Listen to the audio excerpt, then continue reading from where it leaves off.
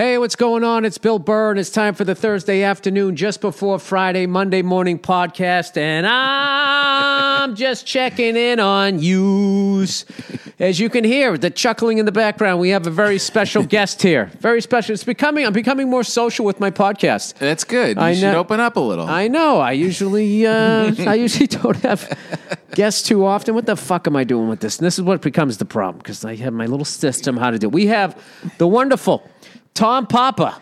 Dun, dun, dun, dun, dun. Well, it's easier if people call you to do the podcast rather than you having to chase them. Like, that's the worst part about having guests. Let's be smart here and promote what we have to promote here. Okay, let's Tom, go. You're not here just because you love me and you love hanging out and hearing my diarrhea of the mouth. Has nothing to do with it. Nothing to do with any of that. Not today. Not today.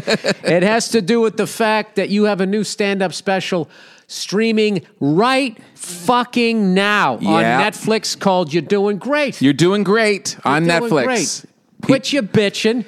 You're doing great. Things aren't that bad. You got to realize that I know you're filled with anxiety. I know you feel like you're fat, and you are. But that doesn't mean you're not doing great. Yeah.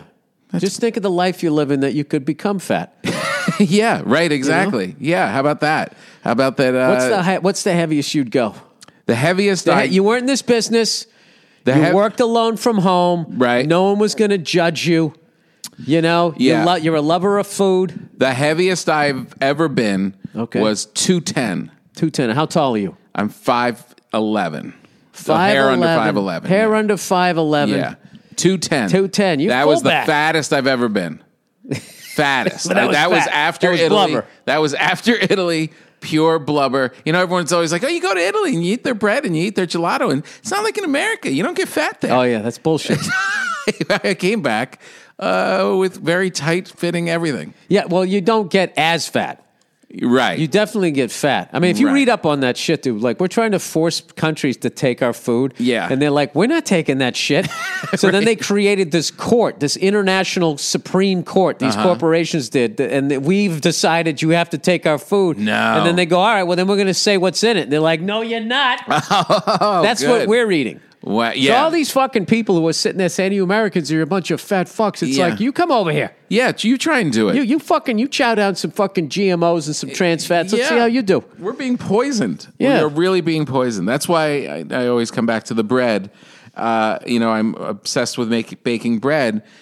But it's real bread. It's flour, water, salt, and yeast. And for all these years, trying to get healthy bread for my family, you can't do it. I know. It's very difficult to get it without sugar and without all these extra additives and stuff I can't even pronounce.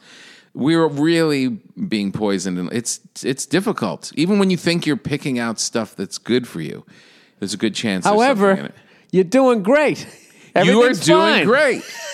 I can't tell but this is denial, if this is just a way to try to navigate whatever the fuck it is that this impending thing that we feel like is going to be happening. You can wait your whole life though for that to happen. That's right. That's what I was starting to feel when I was out on tour. I'm talking to people and I'm realizing that they're filled with anxiety and they're watching news all the time and they're getting obsessed with this kind of sense of panic, or not even panic, looking at other people on social media and seeing other people's lives and thinking that their life pales in comparison. And it's like, no, this is all an illusion. You're the first human being that has to digest all this stuff. No other human brain has had to do that. Right. So just tune that out and realize a simple life is fine. You're doing great. You know what I did? I took my daughter and wife. We went to my daughter's dance class. And my wife's so cool. She's like, oh, there's a library on the way here, and we checked out some books. I'm like, you nerd. I go, that's so cool. And I went in there, and I was hanging out, and I saw up on the, up near, we check out books, they had Rumblefish. And I looked at it, and the printing was big. It was 135 pages. I'm like, this is in my wheelhouse. Yeah. I sat down with that thing yesterday, read the whole thing. I mean, with the typing, it's probably about 55, 60 pages. And absolutely loved it. Yeah. Wasn't on my phone. Felt chill afterwards. I wasn't scatterbrained. Totally. I love the ride that the book took me on. Yeah. And that's a simple pleasure. Well, it really is the cell phone, though. And I'm the biggest guilty of this, is like this morphine drip of anxiety. It's like this IV bag that is just stuck into your fucking arm. And I get, where I get all of my news? Yeah. Well, no. I click on the magnifying glass on Twitter to see what's trending. Oh, God. I know, it's so bad. It's the worst. It's just poison. It's literally poison. Well, I can't watch CNN or Fox because that's going to be totally biased. Yeah, that's poison too. I know. How bad is the fucking thing with... did you see? Okay, so Stupid did his speech last night, and then when he's done, yeah, fucking that other idiot Nancy rips it up. It's like, am I watching? Did Vince McMahon write this? Right. Am I watching like a wrestling promo? Can you guys act like fucking adults? Know. And it's just like anything that her side of the table was going to get, they lost in that moment to that stupid. Thirsty, as the kids say, grandiose thing. You wear a blue fucking bra. We know you don't like what red panties said. Right. You didn't need to do that. And he comes up and he doesn't shake her hand in the beginning. No, I'm not shaking your hand. Her hand and he won't take it. I'm tearing up your script. It's ridiculous. I just was waiting for her to put a keep out sign up, like some little kid. And the problem is you can... As you're paying attention to all this stuff and you're going through like even inane stuff like on social media, just looking at your friends and family or celebrities that you're following, years are just peeling by. Yeah. And this is it. Like right now, like this is prime time for us. This is like the good years. As a human being, an adult, you only get like a certain chunk. Why would you spend it polluting your mind and body with all of this horrible stuff? I know. I go on Facebook, I get depressed. I start looking up old friends and classmates, and they're old, I'm old, and I'm hoping things are working out for them. Yeah. But it's just something about, there's just something like, there's just something about, I don't know what it is, but it's like, I had that thought the other day right before I went to bed, it was on Facebook or something like that. And I woke up in the morning, and my first thought was the amount of decades that I've been in. I was like, all the 70s, all the 80s, all the 90s, all the 2000s, all the teens. Yeah. Fuck, I'm in my seventh decade because I was born in 68. I was just like, what the fuck? Yeah, that's my philosophy is don't do the math, but it's so hard not to. No, you should definitely, that whole fucking bullshit, nobody lives in the moment. Yeah. Nobody does, like a dog does.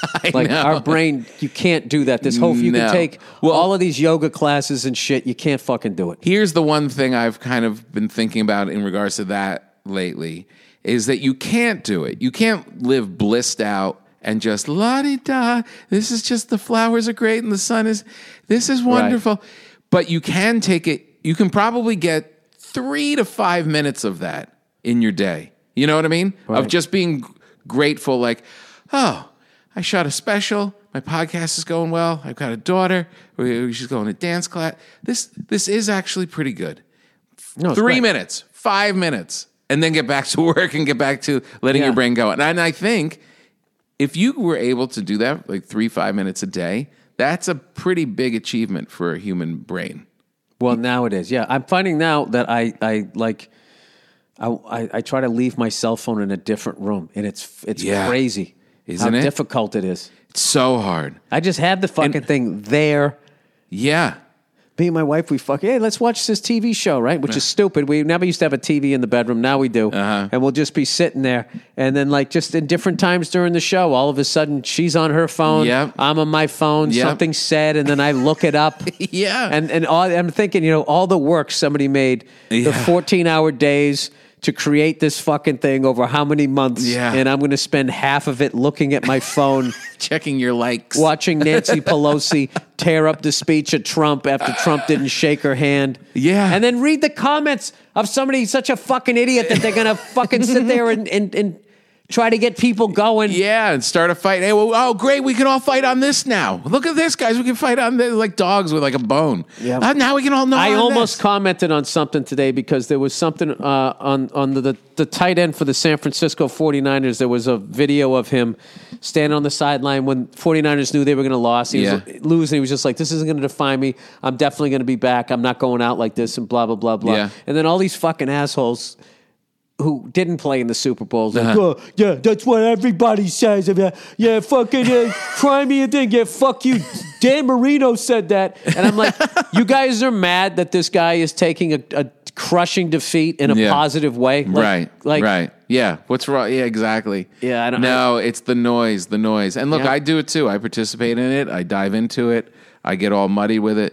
But I really feel like I just felt like in the act like wrote itself from the reaction that the people were having when I was doing it.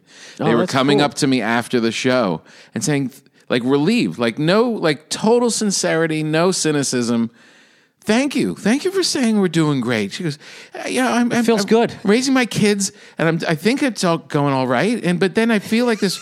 I don't know why. And it really started to feel so positive. Yeah, that I just kept drilling into it, and I feel like for us the cool thing is like you can go off and work on you need something to work on. We can go work on our act, or you can get like really into coffee, or you get really into cigars, or you know what I mean, or bread. Seriously, those things they're much more important than we think, and definitely more important than all this stuff that we have on our phone. Yeah. Yeah, so I don't know. Now the cigar thing, we started talking about. Oh, we started talking about that. Yeah. I had to quit them. I had to quit. Well, I mean, was it like a habit, like you getting itchy if you didn't have one? No, it just I have that thing where I don't have like itch. I don't get itchy. I just think like I want to do that, and then I just do it. Right. So, yeah. It's the same reason why I try not to have ice cream, cookies, and candy around, because I'll fucking eat it. Right. So, I can't have booze around because I'll drink it. Right. And if I got cigars around, I'm going to smoke them. Yeah. But if you take them away, I'm not like clawing at the fucking walls, running out to buy more. I just go. They're all gone? All right. Yeah. Well, now what can I obsess about? Right. I'm going to learn the top 3 fucking lines of every team in the NHL. I'll go do that instead of eat candy. I have the weirdest fucking brain. So I have to, I finally learned after half a goddamn century that I really have to pay attention to what it is I'm getting into. That's smart. That's a really smart, that's a very self-aware thing to do. Well, I mean, I had 50 years to fucking figure it out. You tell you, Tom, you give me 50 years lead time. And that 51st year, I'll fucking figure it out. So, I haven't boozed in, I quit. I didn't remember. No booze either? I haven't quit. I quit that the end of 2018, November 2018. You haven't had a drink since then? No. Not one drink? No. Wow. Yeah. Wow. Sucks. Do you consider yourself like sober? Like Norton sober? No, I wouldn't say that because occasionally I'll take an edible. I don't like smoking weed. I don't like putting smoke in my lungs. It's funny. I'll fucking have it marinating in my mouth, which is another thing I was just like, so I'll just get jaw cancer? This is stupid. So, and all cigar smokers. I mean, no, it's just cigarette guys. I mean, those guys, if we're sitting there in a cigar bar breathing in all of our fucking secondhand smoke. It was stupid. Having said that, once a year during the Rose Bowl, sitting on the golf course, with fucking Joe Bartnick and all the guys I love, just fucking that's when you have special a cigar. Occasion stuff. Yeah, I feel so. The same I think way. I'm going to dry out for like 3 months, and then I'm going to celebrate one. Well, you know what happens is once you start smoking cigars, then you meet all these people that smoke cigars. Yeah. And it's a very social thing, and they want to do it with you. That's right. Because it's such a gross thing to everybody else that if you find another animal that does it, you like latch on to them. Because everyone else is like, ew. Like even like my wife forget it, and then my friends, half of them are like, ugh. And then you find Robert Kelly. He's like, dude, let's go. Oh, yeah. I mean, it was just like there wasn't enough reasons to love Bobby Kelly. Now, he will smoke a cigar anytime. Anywhere. And he's always just like, anything you're doing, like, dude. I'm going to have this guy do my taxes. Why don't you come by? We'll smoke a couple of bats. He's got a couple of chairs right out in front of his office. And you're just like, that's awesome. Let's do that. I know. It's such a great thing. Because there are like, there is this thing. I don't know what it is. It's because that is. It's relaxing. And there's no phone and all of that. So you kind of put all that stuff away. You put all that stuff down. And what I love about when I go into cigar bars is, if I've gone into those things by myself, and next thing you know, I'm fucking talking to somebody. Yeah. And it's a very like, hey, what are you smoking? Blah, blah, blah, blah. A lot of guys, they're sports fans. A lot of guys that run their own businesses. It's a sort of I've never met like a douche. Yeah. Really. I'm sure there are a few, but generally speaking, like cigar smokers are cool. Mm-hmm. And they're just, because they're out there killing it, doing something, and now this is like you're catching them in this relaxing. And then everybody has their philosophy of how they smoke, where it's just like I do it every Sunday. I have this. I built this little thing. My wife is fine with it. They have the whole little thing that they do. Yeah, exactly. I got out of control with them, and now I just dialed it back. My kids give me a rough time. We all have the same fucking. Everyone stories. has the same story. Everything you just said is my problem. Like I was starting to do it more often, but now I've got teenage daughters, and they're just like slamming doors shut. And like coming out, oh, I was going to sit out here. I guess I'm not. And then like back inside. And you're like, there's one of the precious moments that I'll have with my kid. Gone. Totally. And it even got to the point where I didn't want to like stink like it. Like I'll do it before they come home from school. But now they, Dad, you smell. So all right. So now I've blown that hour too. I can't hang out with them now. Yeah. So it just became this thing where everything in my life was up against me.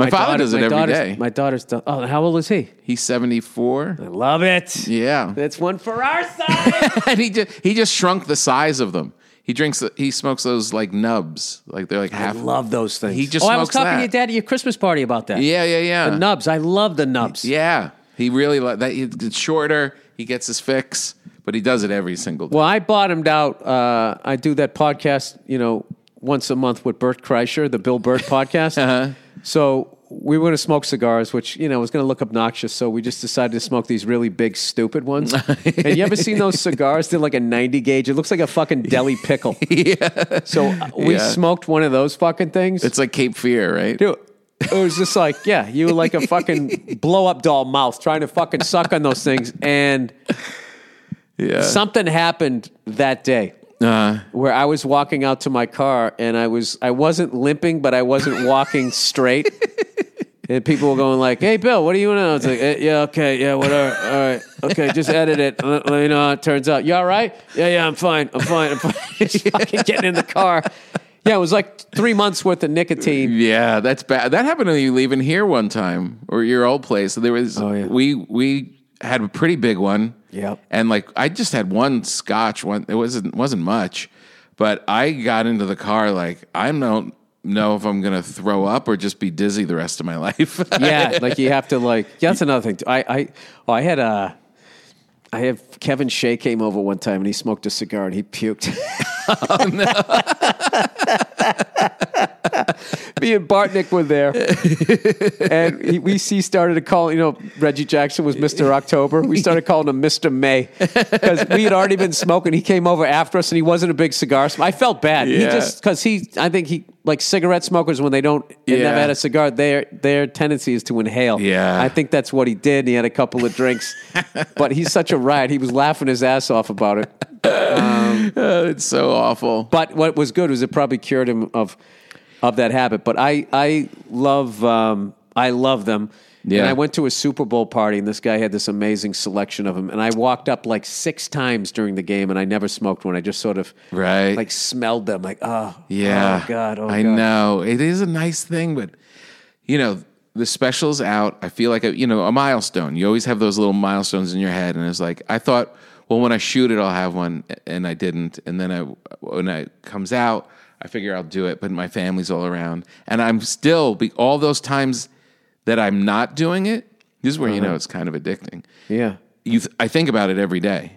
There isn't a day that goes by where I don't think about, well, maybe I can work it in today. Yeah. The same thing happened to me with weed. I was like, stopped weed. I wasn't funny anymore on it. It was uncomfortable. I just cut it out of my life. Every day since then, I think, I wonder if I would get high today. It's weird. Oh, you don't smoke weed or anything like that? No. That's good. No. That's a good thing. I like drinking, but even that's kind of like weaning a little bit because I just, I'm getting up early and it's just one it is? drink makes a difference. You used up all your fun days. Is that true? I was talking about that on my podcast where if I could give you any advice, first of all, don't buy anything. Yeah. Don't That's great advice. Fucking buy anything. You don't need it, and it's just gonna be shit. You're gonna have to look at all the fucking knickknacks I got in this goddamn thing. This is just shit people gave me. Yeah, I was here when this room was pretty empty. Yeah, so it's a lot of stuff. It's just a bunch of shit, and then you just have all of this shit, and then you die, and then people have to come in and figure out what to keep and what to throw out. You give them a job. So I was telling them that, and then I was telling them on the partying and stuff is go easy. Yeah. Pace yourself. Yeah. I'm not going to say the name, but this was one of the coolest stories ever. All right. I'm not going to say who it was. It's a person I know. Do I know them? Yes. Bought a house. Look at typical Tom. I'm going to break this down and figure out who it is. Do I know them? Yeah. Are they older or younger than us? Male or female? Male, and that's all you get. All right. So this dude bought this fucking house on this quiet street, right? And he was like, everybody on this street is fucking cool except this one old lady down the street. And she's in her 90s, and she has people over like almost every night, and they fucking drink and play music and have a good time. And I'm like, she either has like ridiculous, it's probably both, genetics, or she always just, I bet there's food involved. There's a whole... She has the people over? She has the people over. She's the one that has cars on the street. 92? I think 95. Oh, my God. Yeah, like way the fuck up there. Yeah. And she has all these friends, and they come over, and they play cards, and they eat, and they drink, and they cackle. That's amazing. And they have a fucking great time. And... and if there's ever a time to do that almost every night, it's when you're in your 90s. Oh, 100%. No one can say, hey, watch your drinking. You could be, dude, I could be dead tomorrow. Yeah. Give me a fucking martini. Thank you. Stat. Yes. Yeah. 100%. This could be my last night of martinis ever. That's right. This could be my final martini. So, and I would like to enjoy it without your fucking life advice, if you don't mind. I think it's... I know. I just thought it was the... But, all right, I totally agree, but shouldn't we be living that way also? Because, newsflash, you could be dead tomorrow. Yes. You know what I mean? Yeah. If anything from that Kobe shit, that was just like... Yeah. I could not...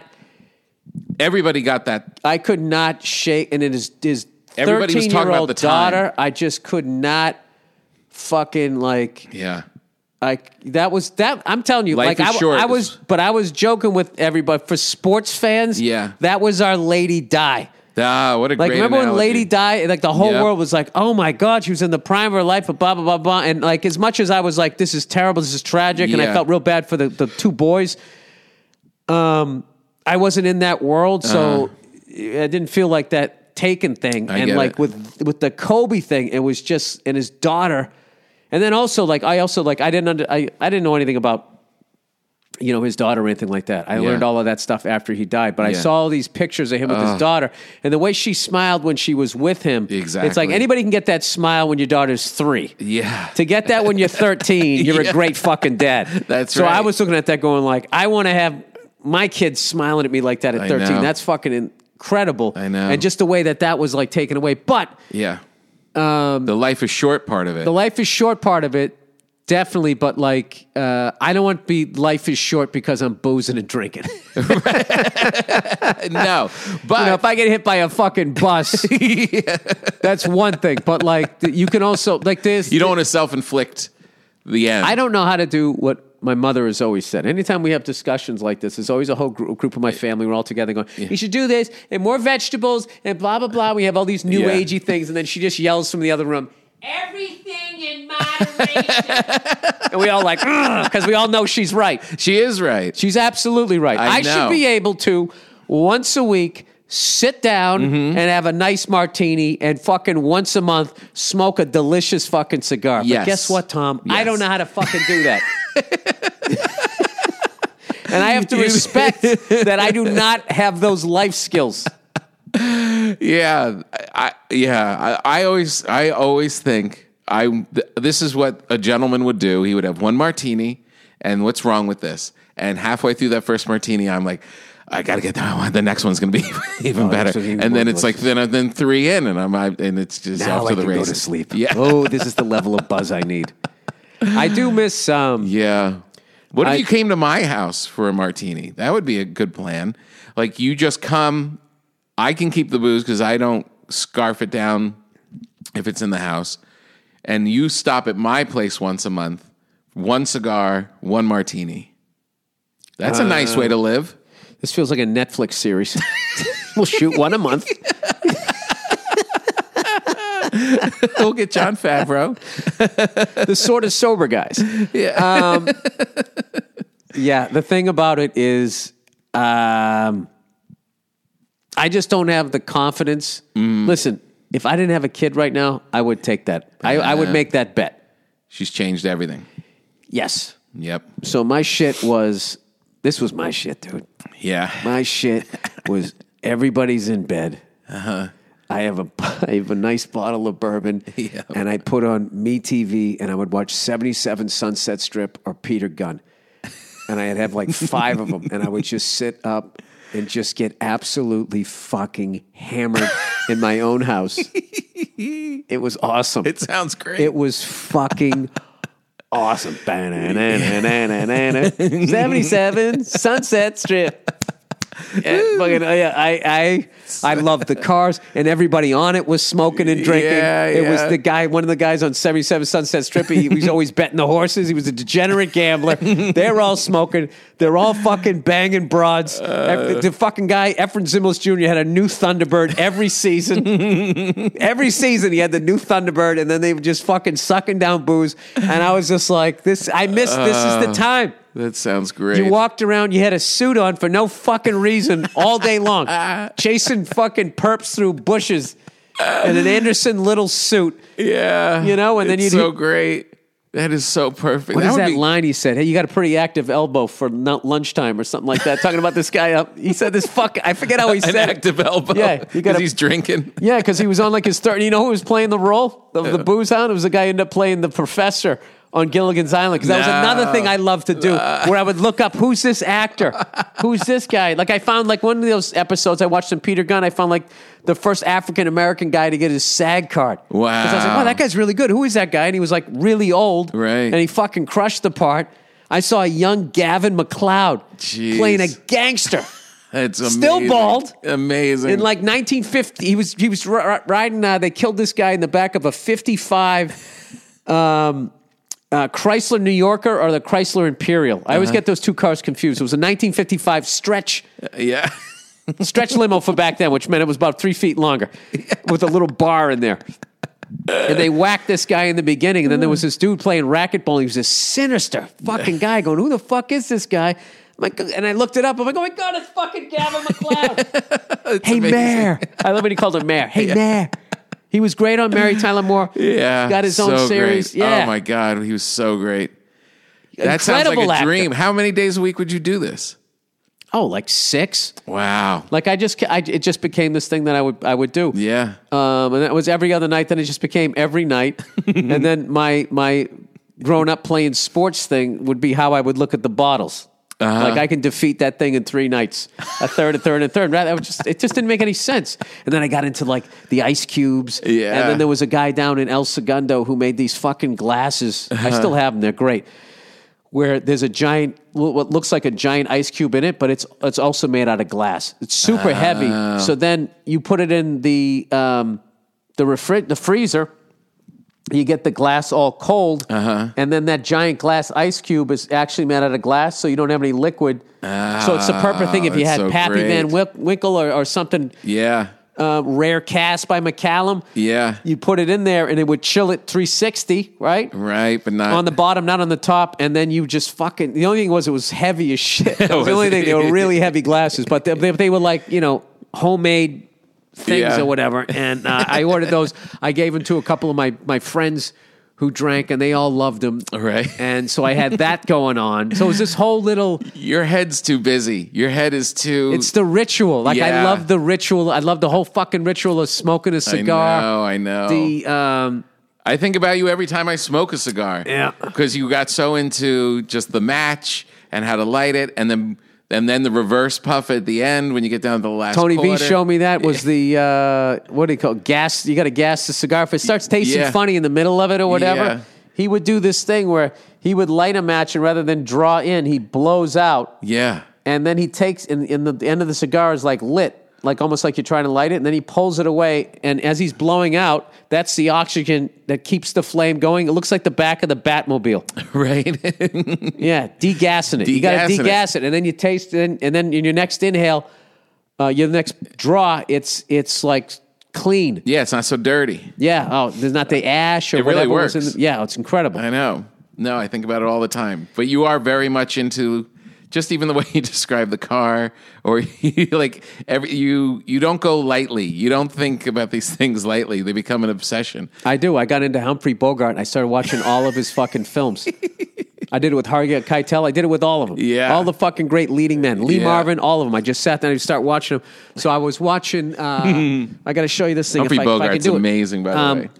What's his face? Newsflash. I was watching, Oh, and Frank Sinatra stole so much of his vibe or was inspired. This right here, I own this thing here, a matchstick lighter, which doesn't work again. Oh. This is from, I saw this in the Maltese Falcon. Oh, with the fat man? Yeah, so this was like, I saw him take this thing like this, and he just... See that? Oh, yeah. Yeah, like it lights, and then this thing catches a little bit of flint here on the end of this. This lit on fire, and he lit her cigarette. And so this sits in like lighter fluid. Right. And look at the whole Art Deco style of it. And I literally looked up, I'm like, what in the fuck is that? And then I bought one, and then I found this fucking guy in the middle of Michigan who rebuilds them. Oh, and my God. And I called him up, and he was like, just that kind of guy. He's just like, well, what is it? He knew what year it was. Absolutely. And I was telling him like the whole thing. And he built that? He rebuilt the inside of it because it didn't work. So so that was an original from the era. Oh yeah, no, this is you can buy these online. Feel how heavy that fucking thing is. Yeah, it's beautiful. So I think I just need more lighter fluid possibly in there. Yeah, it looks like at the bottom's a little. Yeah, a little wonky. Yeah. So then I totally got into that. Then I totally got into Art Deco, and the next thing you know, I was going online and I was looking at Art Deco bars, and I found this amazing one that was like in Czechoslovakia, and I'm like, and it cost only, it cost $4,000 and $180,000 to ship it over here. I'm like, okay, I can't do that one. There's got to be somebody out there, and so I do that with booze and cigars and shit. So I have to like. Really, yeah. No, you. I can't. What I learned is you can't bring the devil into the house. Right. You got to go out to meet the devil. That's if you have the devil in the house, you guys are going to be hanging out every fucking night. I had I guess he was my great uncle. He was my mother's uncle, and he would have him and his wife would get dressed, and they would have cocktail hour every night. And they would have I think she would have a martini and she would have a Manhattan, I think. And they would both have their one cocktail. Sometimes it went further, but the two of them just would this 5 o'clock, and they'd get dressed up and sit with each other and have a little time. And if someone was visiting, they would be brought into the fold. Who did this? That's amazing. Amazing. And he lived a long life. And similar to you, he got into flying, and he had that same obsessive kind of brain that he built his own airplane. Yep. His own airplane that he was... That's Jeff Dunham. Jeff Dunham does that. He just builds worked his own on helicopters. it forever. Jeff Dunham builds his own helicopters. Jeff Dunham is a fucking genius. Really? I saw this thing on him one time. I've said this on a bunch of podcasts. That guy is a fucking genius. He, first of all, like having a dummy in your act. I didn't know this shit. If you buy a dummy at a store and then you make it, you start selling out clubs or arenas like him. Yeah. The maker of the dummy is going to be like, well, you owe us money because that you're using our thing to, which makes no sense because if you wear those shoes or whatever, they're not going to care. But the dummy, because it's part of the act, they can come at you and it becomes a big fucking nightmare. So he goes, all right, I'll build my own dummies. Right. So the guy can draw amazingly, and he fucking like designs these things. Yeah. And then he has like a 3D printer that makes this thing, and then he has what looks like a kitchen safe, like a kitchen TV, a big square thing. He pours the mold into it, it cooks it, and then he paints the whole. That alone, this guy has put more work into his fucking act than I have in my entire career. Right? It's really true. Then they go, oh yeah, he's also into flying. He flies helicopters. This is before I think I was flying helicopters or whatever. I didn't know that. And he builds his own. Like, you ever hear like experimental aircraft? Yeah. That's a homemade one. Right. So the FAA hasn't fucking... Experimental means like... People think doesn't mean, well, will this fucking thing fly? Let's find out. I mean, kind of it is. Yeah, a little depending bit. on... Sometimes when you see those people, they're basically sitting outside with the fucking... The main rotor above them, you know, and it looks like a little go-kart like that. But he has like legit... Yeah. Like helicopters, and like he can fly the shit out of them. And like, yeah, He's like one of those guys where you could bring up like 20 different topics, and from the ground up, he knows it. I was just going to say what's crazy is I interviewed him for, I think, an hour for my radio show, and it never came. Like, he does so much that even that never came up. If I built my own helicopter and flew it, I would never shut up about it. I know. Guys, hey, you over there! This is my work. Yeah. I also do something else for a living. I mean, I would never shut up about it. This was my mother's Uncle Bob. Bob Ulrich was his name. And he was just a classy dude, and Anita was his wife, and they just were this great couple you know, from the 40s on up, you know, like that generation. And cocktail hours, and then during the day he'd go off to the hangar and he'd work on that plane and build and work on, and took my father up in the plane and flew it around. Dude, that guy is like, he's like one of the most interesting men in the world. I know, and that's so like every day he'd have one cocktail. One cocktail. Yep, that's the way we should do it. I know you. I'm trying to put your obsession towards that goal because I do think that it is to be enjoyed, you know? But did he ever used to get fucked up? Yes. He did. Because I always think once you open that door, then when you start back up the first 2-3 times, you're okay, and then you start sprinting. No, and this is kind of fuzzy family folklore, but I believe that when they were younger, they did it, you know, whatever, and then it got to be a bit of a problem, and then was petered off. And then, but his later years, again, was down to just doing it as a control thing. And, you know, 5 o'clock early, so you're not hammered all night, and you wake up fresh. So, yeah, you know, like we all like kind of like let it get a little out of our reach for a little bit, you know, different things. But then doesn't mean you know, if it didn't burn the house down, right, you probably have it in you to be in somewhat control of it and enjoy your life. Just an idea. Yeah, I don't know. Maybe not right away, but maybe it's coming. Maybe like in your next decade. Yeah, I think maybe when my daughter turns 21. All right, a little bit of advertising here. Oh, do me undies, no more Billy drinks. Do me undies. He's sober and he listens to Pink. I don't know what that means. Love is in the air. Someone grabbed the Lysol. Just kidding. Even though this is a made-up holiday. That was their joke, by the way. It's still really cute. It's also the perfect time to show. I love that everybody's honored the fact that this really isn't a holiday now. So now in advertising, they have to admit to it. You really don't have to buy shit, but it'd be great if you did. It's also the perfect time to show that special someone how much you care and say those 3 words everyone wants to hear. I only got you underwear. Sorry, match my undies. MeUndies has the most adorable Valentine's Day prints to get all lovey-dovey this year. This is perfect because they're cute. Women will love them. They're not expensive. You get her in her pajamas, you know, she's thinking of the bedroom, and, you know, maybe something happens. Don't worry if you don't have a boo. MeUndies also make buddy bands, so you can match with your pet, which is honestly more important than people. Well, that was kind of a weird left turn to go there. Talking about love with your pet, wearing the same pajamas. This sounds like something that happens in a rural area. Roses are red, violets are blue. Your butt is cute. Rhyming is dumb. Valentine's Day, everyone. To show how much they love you, MeUndies has not 1, but 3 free. New Valentine's Day prints this year. This is the perfect opportunity to show that special someone you're ready to take it to the next level with matching pairs. Now this is commitment. Match me, so I know it's real is the motto this year. If you're matching your BFF or even your dog, it still counts. Different prints, colors, and styles.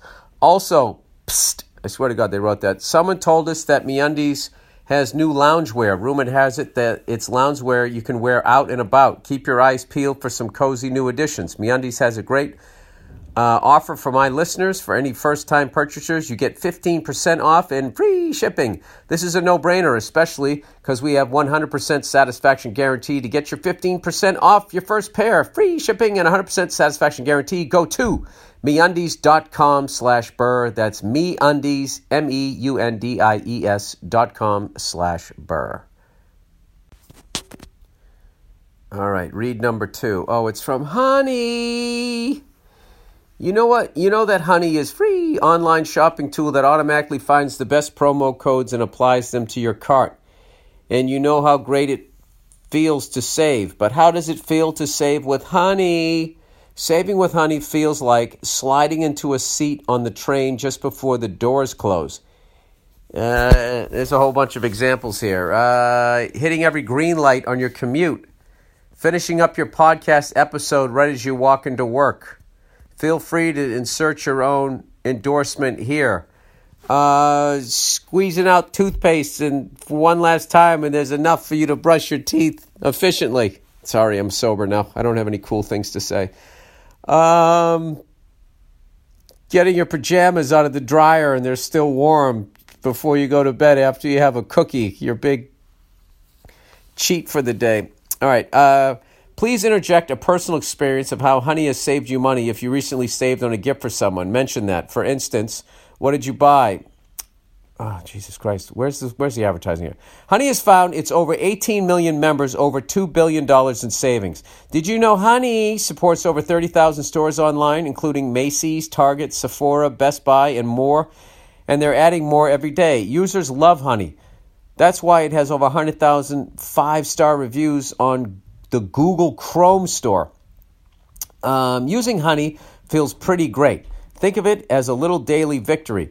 Plus, it's free to use and installs in just a few seconds. Get Honey for free at joinhoney.com/Burr. That's joinhoney.com/Burr. All right, lastly but not leastly, Simply Safe, everybody. You know, every night, local police departments across America receive hundreds of calls from burglar alarms. The vast majority of the time, they have no idea whether the alarm is real or if somebody's parakeet just died and hit a fucking window that opened. Who knows? Is there really a crime going on or not? We got Donut State. All the alarm company, you know they're eating power bars now. Come on. You know cops are in shape now. All the alarm company can tell them is the motion sensor went off. Simply Safe Home Security is different. If there's a break-in, Simply Safe uses real video evidence to give police an eyewitness account of the crime. That means police dispatch is up to 350% faster than for a normal burglar alarm. You get comprehensive protection for your entire home. Outdoor cameras and doorbells alert you to anyone approaching your home. Entry, motion, and glass break sensor guard inside. Plus, Simply Safe protects your home from fires, water damage, and carbon monoxide poisoning. Is 24/7 monitoring by live security professionals. You can set up your system yourself, no tools needed, or Simply Safe can do it for you, and it's only 50 cents a day with no contracts. Visit simplysafe.com/Burr. You'll get free shipping and a 60-day risk-free trial. You got nothing to lose. Go now and be sure to go to simplysafe.com/Burr so they know our show sent you. That's simplysafe.com/Burr. Did you get freaked out by the helicopter thing? That it was a helicopter? I mean, I know. Yeah, no, and there was a really high hour. He had like 8,800 hours. Yeah, and he was instrument rated. Yeah, and he was an incredible, like, you know. I don't get too much in detail, but, you know, I'm in that world, so I know people that know people, whatever. And, like, that guy was, like, you know, a great fucking pilot. Yeah. And the fact that something like that could happen, that was definitely ridiculously sobering. Where it was just like, I don't fly on days like that. Well, those conditions were, anytime I've been as a guest in a helicopter, if there was any kind of fog or low visibility, they just didn't go. Yeah, well, yeah. It's called the whole thing off. Yeah, the no-go. Yeah. Well, you're, but people sit there, and they make too much about, like, flying IFR and shit, which became like a mainstream little thing there for a second. Yeah. And you just want to tell people, it's like every time you fly commercial, for the most part, unless you're getting on some little puddle jumper, you're always flying that. Right. Like the second you go above 18,000 feet, everybody, sets their altimeter 2.9 or 0.9 or 2, and then you're all flying instrument rules up there. So it's not like this big mysterious thing. Yeah. It's what it's like. It's just, I don't know. I want to get into it because I'm not going to sit here and fucking, I'd be like those assholes who watch like the Super Bowl. Right. Shit, who don't play and blah, blah, blah. It's like, I have 230 hours. What the fuck do I know? All I know is that the fact that could happen to somebody with that much experience was devastating. I'm not going to lie to you. It was devastating to a lot of my buddies that have way more hours, made them not want to do it. It just, but it was also, everybody was caught up in the emotion of it. And you got to kind of step back after a couple weeks and let the people who investigate, do the thing, find out what happened. And then you kind of make what you live with whatever the fuck you're going to live with. No, it's that. like, I never flew, but I rode a motorcycle for a long time. And, any weird story or something, it shakes you. But you'd also come back to, well, this isn't anything new. We knew this going in the first day I put on a helmet. I knew this was a risk, right? So it's not like, if the anything, one that got it should me is I had a guy come out to my show when I was down in, I was doing one of the improvs, and this guy came in, really nice guy, and he said, I was listening to your podcast, it really got me through some stuff. I said, oh, thank you. I said, what happened? He goes, I got in a motorcycle accident. Mm-hmm. And he wasn't doing anything wrong. He went through a green light, and this older couple just went through a red light. Yeah. Weren't paying attention, crushed his leg, and he lost his leg. And I was just like, ugh. Yeah, and I was just like, fuck. Ouch. So let me ask you this. So here's my big question. I love big questions. All right, well, here's one for you. Why is everything that's fucking fun bad for you? Why can it all kill you? Why does fun always kill you? Because motorcycles, aviation, drinking, smoking. Yeah. Rich foods. Yeah. Right. And then Sugar. why is everything that's not exciting make you live forever? Brussels sprouts, greens, books, smoothies. Yeah.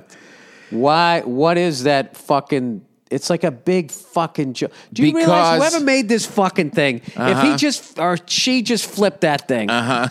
Yeah, right. I'll tell you what it is. Fucking fun that we would be having. I know. But can you imagine if, I mean, it's an old hacky bit, but really, it's smoking cigars and boozing and eating fucking burgers and fries gave you a six-pack. We'd all look great. I know. We'd all look fucking great. We'd all want to bang each other, which would keep the fucking human race going. Right. We'd all be happy. I know. The thing is, things that we do that take us to the edge make you feel more alive. They make you feel more present. You're at risk. Makes you feel more alive, yeah. It makes you feel when you go up in a helicopter or if I take off 100 miles an hour on a motorcycle, that's living. Can't you fuck went up. To the edge. Yeah, you're not thinking about anything else. No, everything is dialed in, everything is focused. And then to a lesser degree, drinking and smoking, you still are coming out of yourself, you're still going to an edge. And those things make you feel very alive and very present, but they're also dangerous.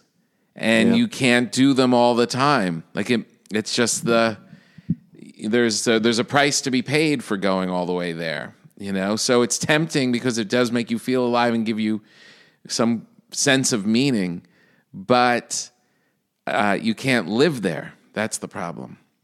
That's why I'm saying like the mundane things that give you meaning are super important because it's not the rush of going 100 miles an hour on a motorcycle, and it's not, the crazy night of getting drunk and doing your thing, but just sitting in the room while your daughter is playing. Yeah, that was so amazing. Do you know what happened to me the other night?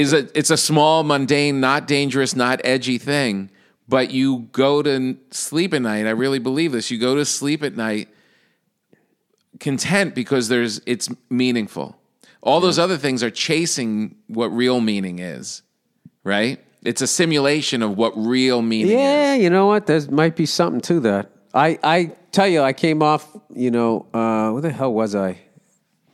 I don't know. I did the Patrice benefit, right? Yeah. And we came back, and I took like the latest flight I could take and the first flight I could take to get back. You know the deal, right? Being a dad, right? So I do it all the time. The dad flight. The dad flights, yep. You see us all getting on with our bad fucking jeans, hating life, getting back to the kid. Yep. So I got back, and all the traffic and shit. I got back here time for lunch. And my daughter was eating lunch, and I sat down next to her. She was all excited that I was there, and she was sitting there, and she was, drinking from her little sippy cup. And as she was drinking, she just reached over and put her hand on my forearm. And I looked down like, oh, my God. And then she just smiled as she was drinking and, like, not knowing what she was doing. Right. And, like, on so many levels where I was just like, oh, my God, this is the greatest. I love my daughter so much. She loves me. And also, she's open emotionally. Yeah. She's touchy-feely. All this shit. I'm fixing all of this. Yeah. And it was like and I've thought about that, like, it happened like a couple, Monday of this week. I've probably thought about that at least 40 to 50 times over the last few days where I was kind of like, and as they get older, like they have more like cognitive development, you can really like connect with them. And, I was giving her a bath and she was just really looking at me, talking to me. And I got outside the conversation of just like, I'm like having a conversation with my daughter. This is unbelievable. Yeah. So I think that lasts longer than doing a wheelie down a fucking I think it does last longer, but the unfortunate part is, your brain, everyone's brain, and your brain in particular, are very busy. So even those moments when it's like really important and you definitely get value out of it, still a lot of time in the day. Still a lot of time your brain's up and awake, and it wants to go do something else. It wants to go to the edge of something else, and it's kind of tricky. It's to feed your brain the right stuff. I'm a lunatic. I am. Like, I have to, like, I got to, like, really pay attention to what it is I'm doing and try to get outside of myself and look and be like, what the fuck am I doing? Because if I don't, I will go down these roads. I will get people in my life that I don't want in my life or people that should be in my life. I miss them because I'm between my ears as they go by. Right. So, I don't know. Well, that's amazing. So you were able to turn all of this deep shit into fucking comedy. Yeah. That's awesome. I tried. It's going to be another effortless fucking... I tried. 46 minutes, just like that, blowing through. Yeah. All right, so you got your special. It's called... You're Doing Great. You're Doing Great. On Netflix right now. And it's actually a stand-up special that you can watch and feel good about yourself. You're not punching down. No. You're not punching up. You're just reaching out, saying you're doing great. That's a good way to describe it. Yeah. I love it. I want to watch it. I'm going to watch it tonight. And also your radio show. My radio show's still going with Fortune on Sirius XM. Fortune Feimster and I. Those banging out the specials this month. I love it. Yeah. And her special's great too. Really funny. She's so fucking funny. She's so funny. She's just naturally... She's been one of my favorites since the first time I saw her. Me too. I just wish I could see her do stand-up more. I know. Every time I see her, she's working on a show. Like, I follow her on Twitter. She's working on some movie. I know. And I'm happy for her, but as a fan of stand-up, I'm like, fuck. I know. But her special she nailed it.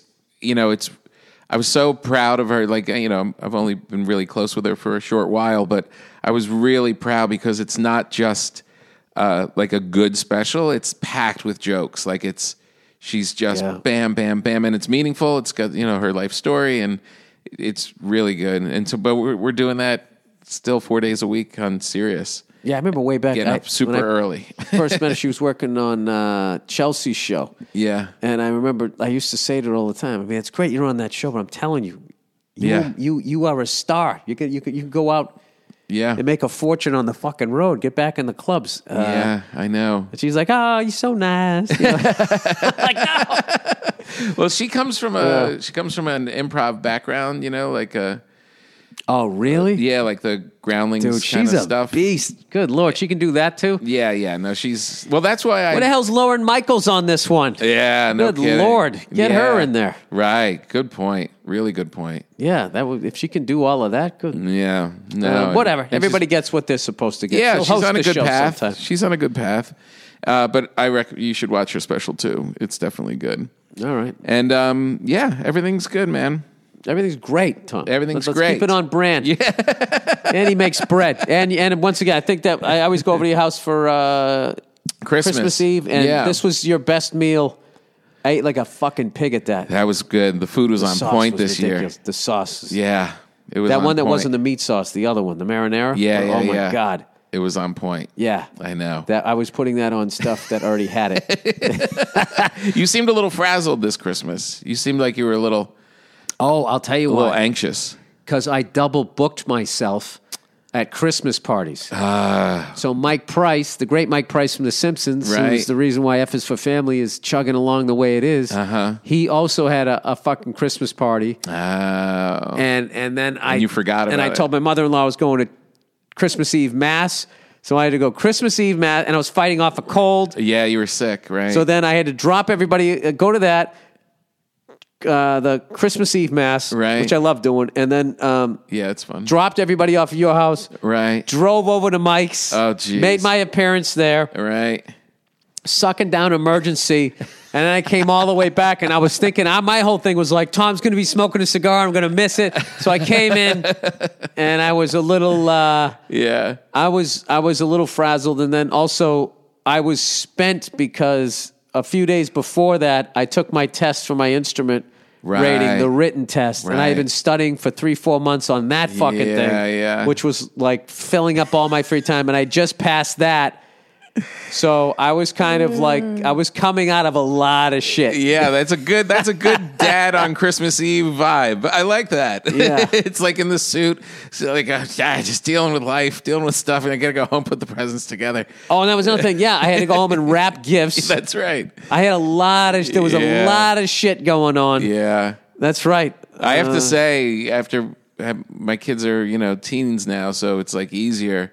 Those Christmases up until they were like 10 are just a firestorm, of work and stuff, and got to get it all and put it in and make it so fun. Special for her. I also like that you have the train going around the Christmas tree. It's the best. That's a class act. Like that's like you're supposed to. I gotta up my. That is the best. My game on. I'll help you with that next year. Yeah. You know who's really good at that too is in a total different level is Billy Gardell.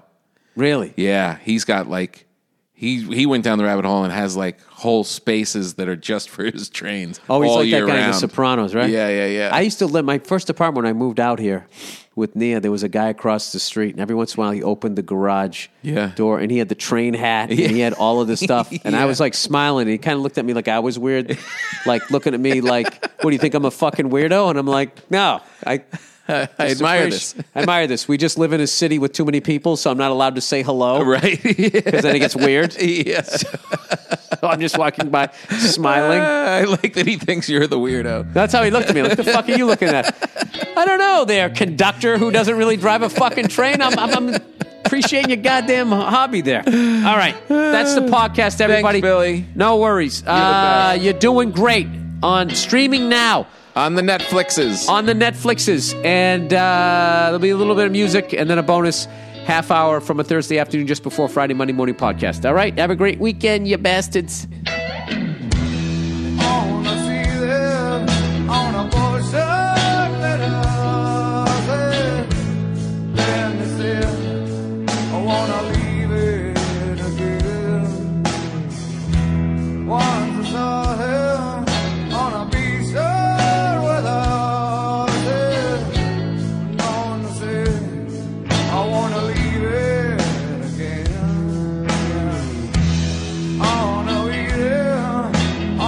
On our way, yeah.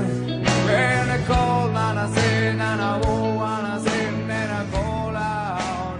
what's going on? It's Bill Burr, and it's the Monday Morning Podcast for Monday, February 6th, 2012. What's going on? You know what the fuck's going on, you cunts. Jesus Christ. I'm actually recording this thing an hour and maybe hour and change after the Patriots just lost to the New York Giants. Congratulations to the Giants. Oh, my God, that game was fucking brutal. Brutal game. I got myself all mentally prepared to get our asses kicked. Because on paper, I was like, our defense isn't going to be good enough. And that front four of Adonises that they have that look like supersized linebackers. And next thing you know, we come out and we're playing with them and we're fun. I don't know. You know, we just didn't make the fucking plays when we needed to make the plays. That's all there is to it. The Giants did everything they could to give us the game. They blew the fucking calling 2 timeouts. I'm like, they're fucking up. They're unraveling. After we spotted them 9 points, it was like nobody wanted to win the game for a minute. We fucking stop them. We get the goddamn ball. First play of the game, you throw a 50-yard intentional ground in your own fucking end zone. You're down 2-0. All right, regroup. They're driving down the field. You make a play. You cause a fumble. You fall on it. Nice. Here we go. You got an extra guy on the field. And next thing you know, we're down 9-0. And guess who texts me? 9-0. Charlie Murphy. One of the classic fair weather fans of all time. I've known Charlie for years. I think we've had maybe 3 conversations about football. The Patriots even played the Giants and lost during the regular season to them. Do you think he even noticed? He's too busy down the dojo trying to figure out how to put his foot behind his head in case some motherfucker comes up to him and tries to steal his the chain off his neck. He doesn't know shit about football. He couldn't even fucking talk shit before the game. He waited till they were up 9-0. And he texts G-Men all day. Charlie, I know you could kick the shit out of me. I don't know if you're listening to this, but that was one of the bitchiest texts I ever got in my life. All right, so congratulations to you, Charlie, to you and your brand new Giants hat that you bought 9-0. Is that when you finally committed to buying it? Whatever. There's always going to be guys like that on both sides. There's definitely fair weather people in Boston with your pink Red Sox hats, you cunts, singing that Neil Diamond song. I hope you all fucking drown on a duck boat.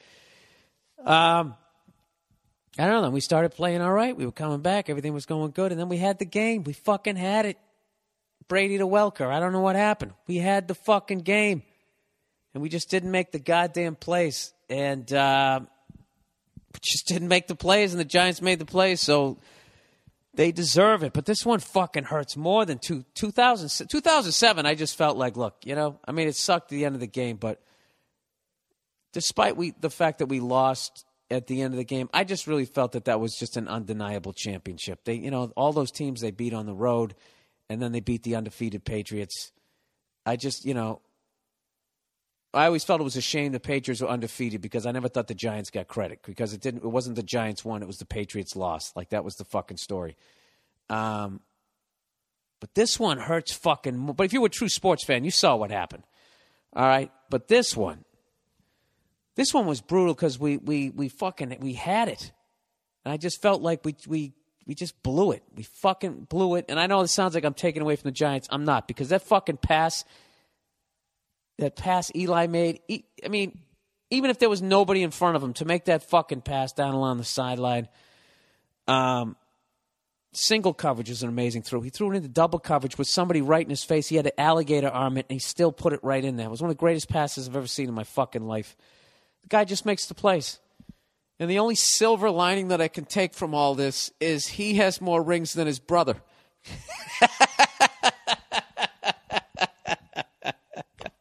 So there you go, Colt fans. Now what do you got to say? With your fucking Brady, Peyton Manning arguments, at least Tom Brady has more rings than his brother. Fuck. I'm really looking for an angle to try and talk shit. I can't. That's not what I do. I take my fucking lumps. The Giants deserve it. They're just a great fucking organization. And they got 4 Super Bowls, and that immediately moves them. They were sort of middle upper as far as historical football franchises. Now they got 4.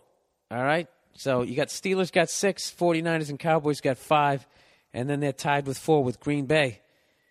So they're up there with the Steelers, the Packers, the 49ers, and the Cowboys, man. That's great company. So you guys should be proud, man. It was fucking... Oh, God. I can't believe I got to do this fucking podcast. I can't even explain it. I felt like I had an ice cream in my hand, and I was about to put it in my mouth, and somebody knocked the fuck... I'm standing here with an empty cone. Oh, God, that was a fucking brutal one. That was a brutal fucking loss. They just fucking blew it. And you blew it! Whatever. You know, what am I going to do? It's not like, I'm sure nobody in Cleveland has any fucking sympathy for me, all right? So, anyways, you're probably asking yourself, well, gee, Bill, you're on a plane tomorrow. Where the fuck you going? Oh, by the way, I'm not making fun of Madonna for being in the halftime show because I didn't even fucking watch it. All right? I really think that Madonna helped the Giants fucking win this. Nah, she didn't.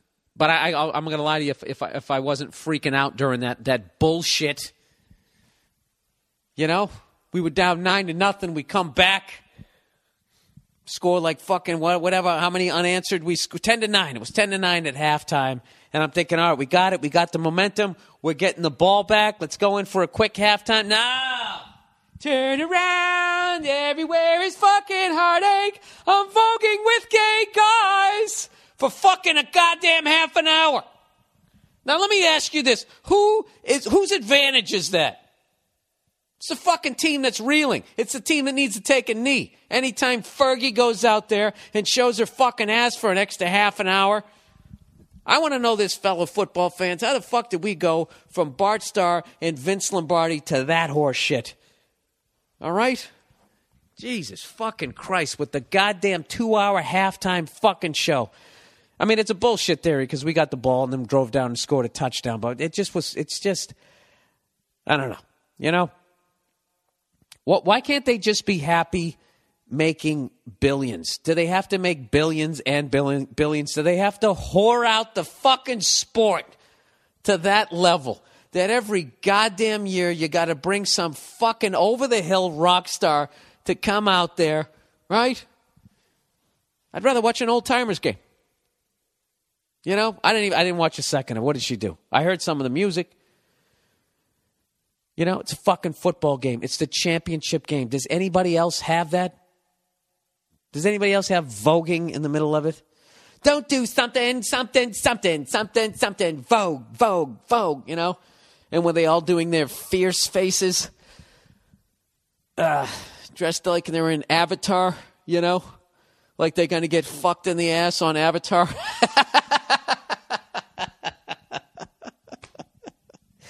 Oh, he's a bitter sports fan today, people. I'm going to try and blame Madonna for the loss. No. Either way, I would have made fun of that shit. All right, Bruce Springsteen sliding around on his knees. Prince coming out there with his stupid purple high-heel boots. All right, we got it. You like to lick your lips, okay? With your little fucking, and his little hairdo. Coming out there in his little fucking jammy jams to go sing a fucking song with his curly Q guitar at a fucking football game. All right, go down to Guitar Center and teach somebody how to do a fucking, I don't know, play a goddamn G chord. Get the fuck off the field. If I was NFL commissioner, this is what I would do. That was one of the first things I would do, is I would get rid of that ridiculous halftime fucking show. All right, I douche that. I would actually be ousted by all the owners, all the things that I would want to do. I would do that, and there was something else I wanted to do, but I already fucking forgot it.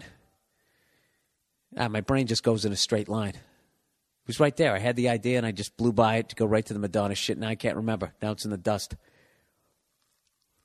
The fuck was it? Oh, I know what I would do. I would undo that rule that the Colts made that the Colts pushed through. So now everybody throws for 5,000 fucking yards. I would allow cornerbacks to cover, to cover receivers. Patriots got away with one. I don't think they were both bad calls, but one of them was, yeesh, Another thing, we got, both those calls could have been pass interference. We got away with them. We just fucking didn't take advantage of the shit. Calls were going our way. Oh, Jesus. Anyways,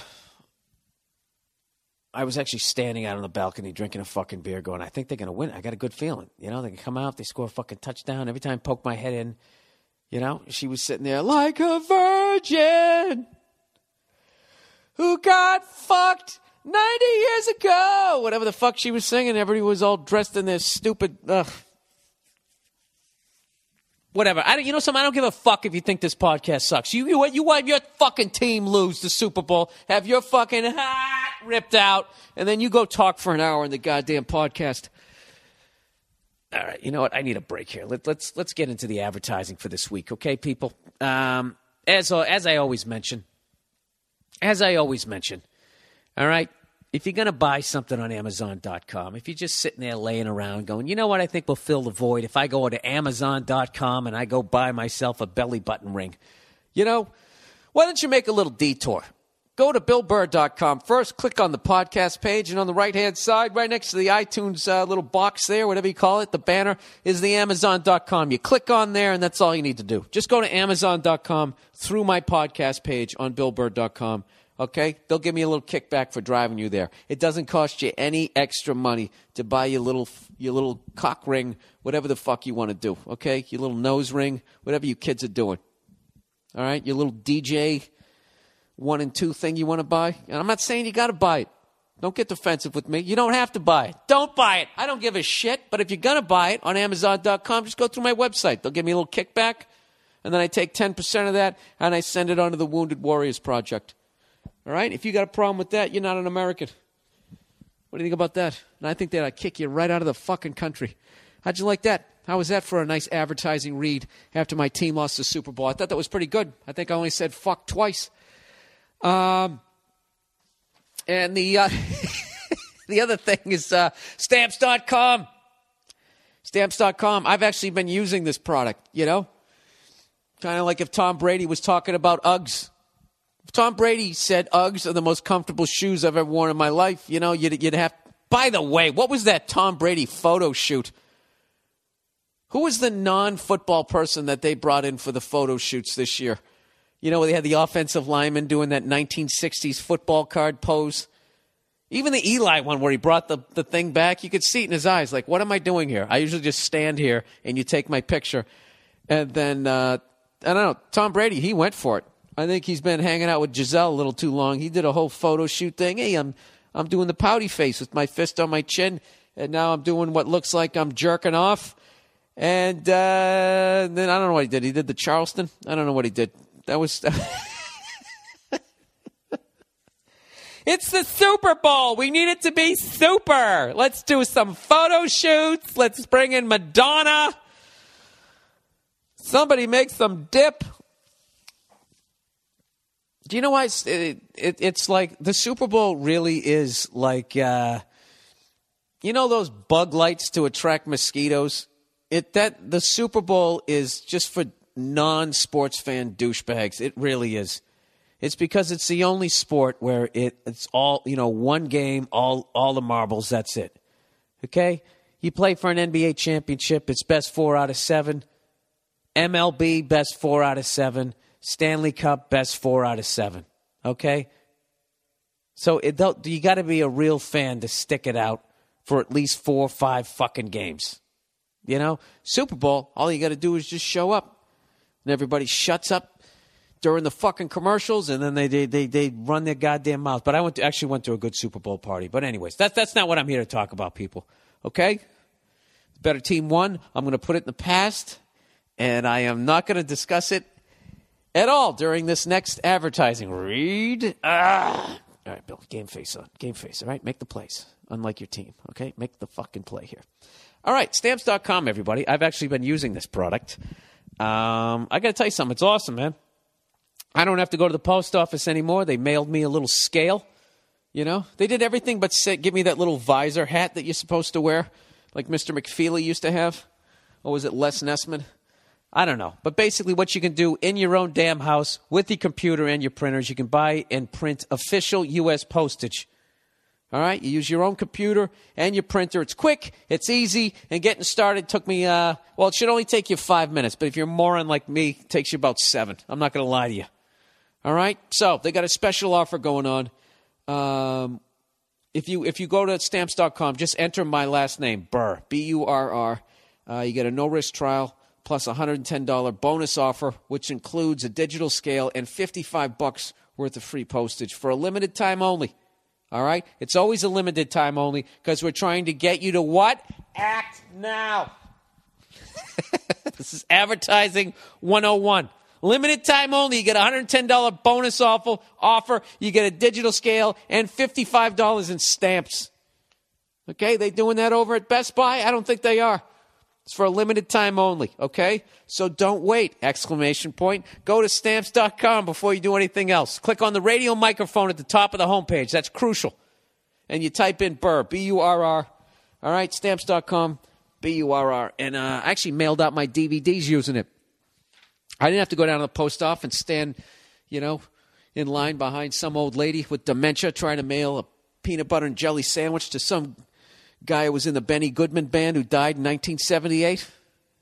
I didn't have to do that. I did it in my goddamn underwear. I mailed out my DVDs for this week. Okay? You know what's funny? After the Super Bowl, I just have to talk about it. After the Super Bowl party, okay, when your team loses, all right, this is what you do. You don't watch ESPN.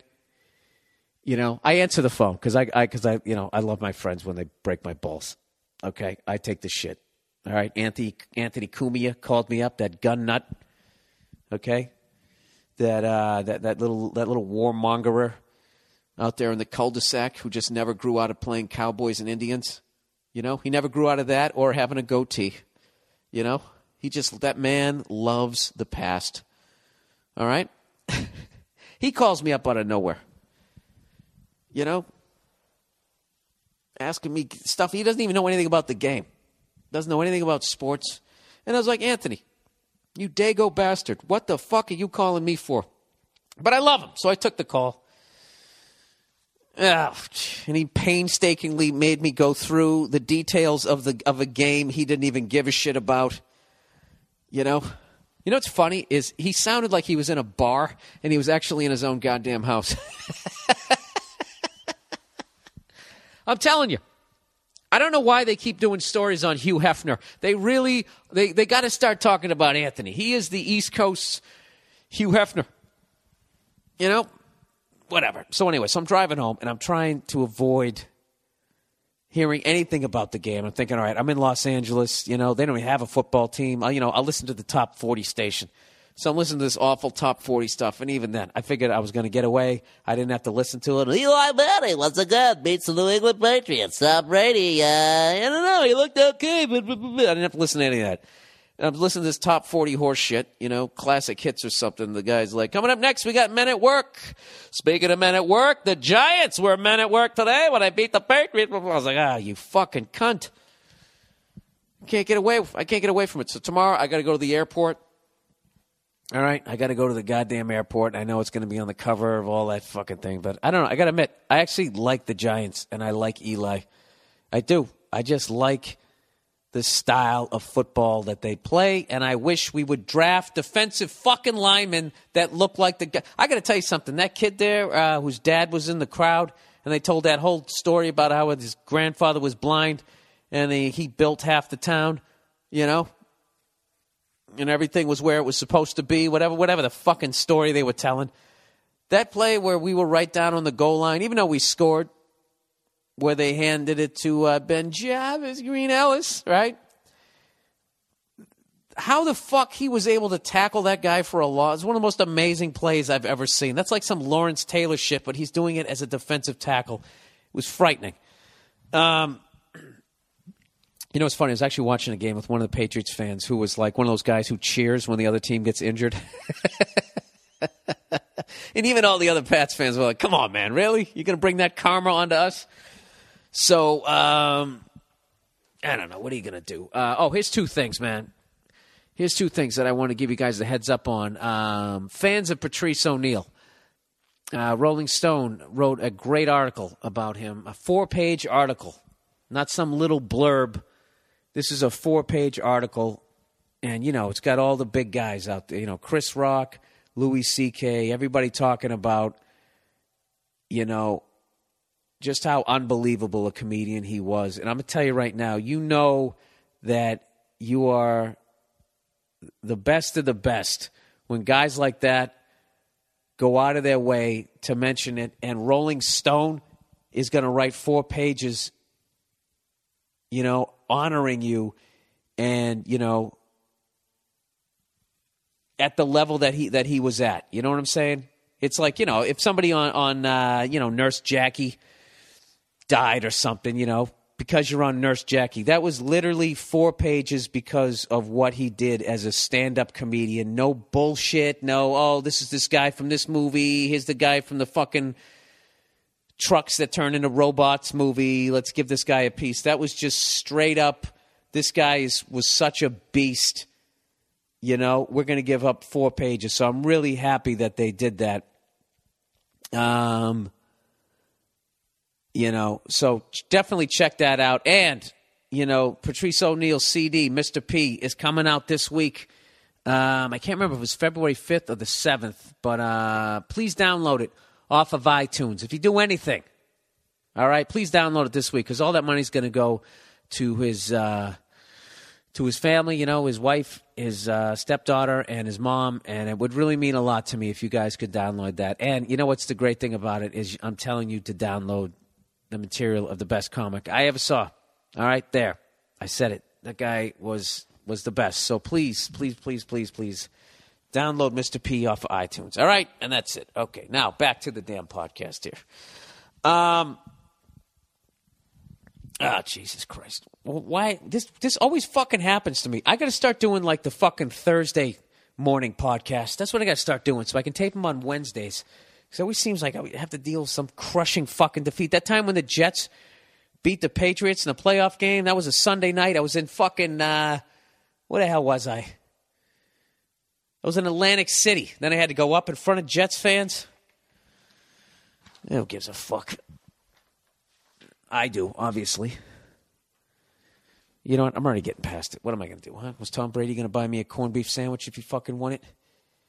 What was with that photo shoot? Who the fuck cleared that? Jesus. All right, let's get on with the podcast here. And I don't know if this is true or anything. Somebody sent me this thing. Don Cornelius, the founder of Soul Train, the successful show, the legendary show, successful, plays D with insurance money. I don't know, you know, this guy was big enough. Maybe you guys, some people didn't know. Don Cornelius, unfortunately, it looks like he committed suicide, 75 years of age. He was the host of the Soul Train. Why am I trying to talk about Soul Train? You guys know I didn't watch that shit. He's a legend, okay? That was outside my wheelhouse, but I totally respect the guy. So anyways, the guy allegedly killed himself. So according to humormill.com, and I got to tell you something, you know, what I think of, quality reporting, I think of humormill.com. Who the fuck is humormill.com? Does that even sound legitimate? Here's what they're reporting. We hear, according to reliable sources, that Don was having a very bad bout with cancer. And while this was going on, he was in a bitter dispute with his wife over the insurance money that would be delegated to her upon his death from the deadly disease. Our sources state that Don wanted the money to be given to his son, Tony. But because of his marriage and his failing health, the insurance was to be given to his wife. Does that make any sense? Because of his marriage and his failing health? What does his failing health have to do with who gets the insurance money? See, none of this makes sense. I'll read it anyways. Don made the decision to take his own life since the His doctor stated he had only weeks to live. Don probably suspected that life insurance doesn't pay anything if someone commits suicide. But California is different. If you had the policy for more than 2 years, the policy pays for a suicide.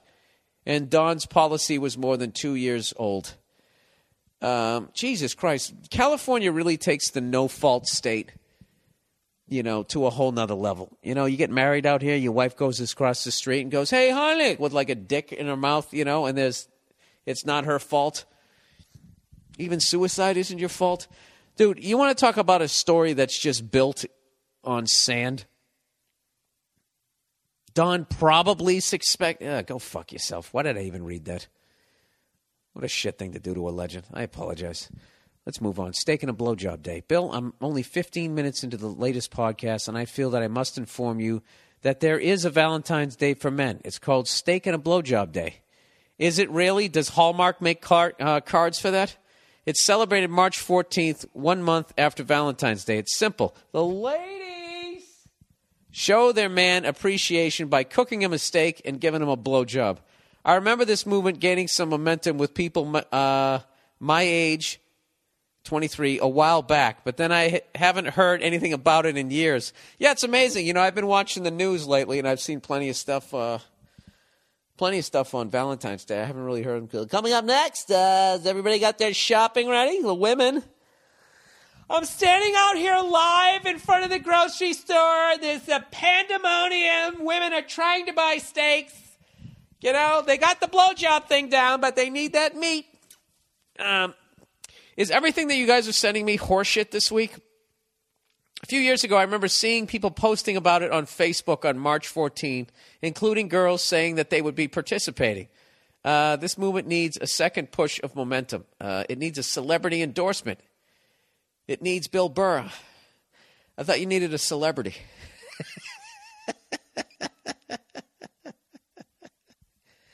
What level of show business am I in? Okay, I feel like I'm slowly getting to VJ level. Am I as famous as a VJ? Maybe. Am I more recognizable than the Jack in the Box guy's voice? Anyways, I know you could explain and defend this holiday from haters. I'm pretty sure it started in your own hometown of Boston, too. Promote Steak and a Blowjob Day on the podcast and be a part of history. Dude, I don't know how to promote this. Well, I can give you some advice. First thing you need to do is you need to come up with a euphemism for blowjob. All right?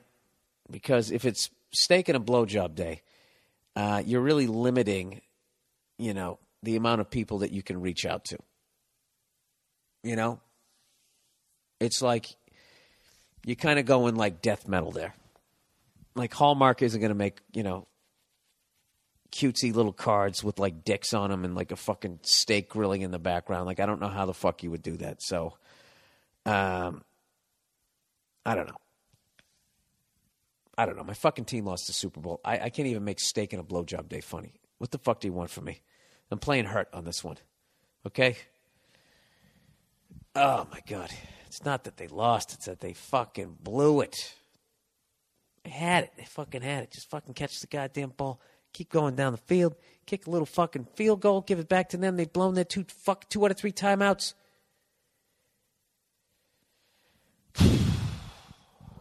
Steak and a Blowjob Day. You know what? I'm so old. How about fuck off day? That's what I would like. Fuck off. Just 24 hours. Just fuck off. No, for 24 hours, I don't want to be in another room just getting comfortable in here. Honey, could you open this? I can't make it. Sweetie, you remember we were supposed to go to the fucking cottage cheese cunt fair today? Just 24 hours of not that. 24 hours of I just don't want at any point to be like, are you done watching the TV? Because I wanted to watch my shows now. I wanted to watch my shows. Can I watch my shows? Hey, honey, fuck off. Don't be mean to me. It's fuck off day. Fuck off. It means fuck off. for 24 hours. Okay? You know what's funny is they couldn't do it. They couldn't do it. They would say, the sun is down, the day's over. God, it's really the whole, yes, it's the whole day. Fuck off. You'd literally have to leave your house for fuck off day. Do you realize that? Just how fucking, I'm such a maniac. Do you know today I was driving into the supermarket and I was getting some Blue Moon for the Super Bowl that my team lost. God damn it. And this is the latest people that I just fantasize blowing the brains right out of the back of their fucking skulls. Are those fucking douchebags. They see you sitting in your fucking car waiting for the spot. And they get everything in the car real quick. And then when they get in the fucking car, they're just sitting there. What the fuck are you doing? There's one girl just looking at me, you know?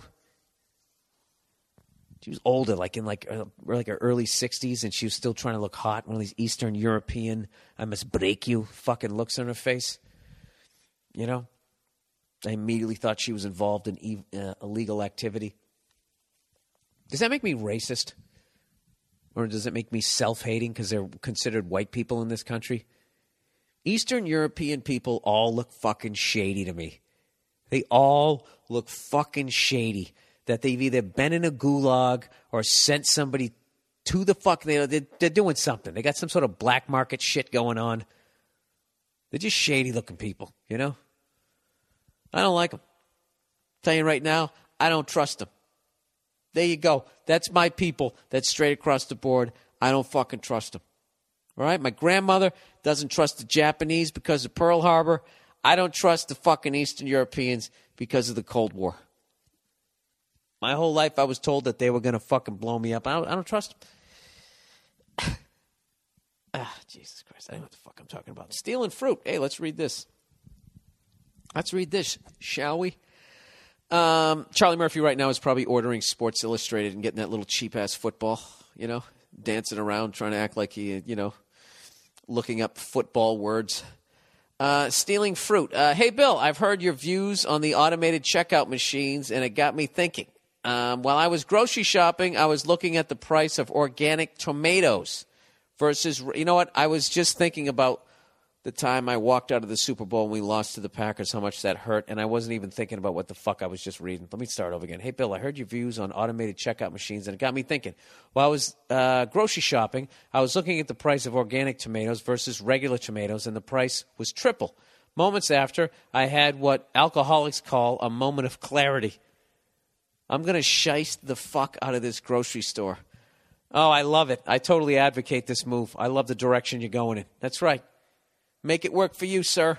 I loaded up on every expensive fruit and vegetable I could find, everything organic, the weird exotic fruit you never buy because it's $10 a pound, all of it.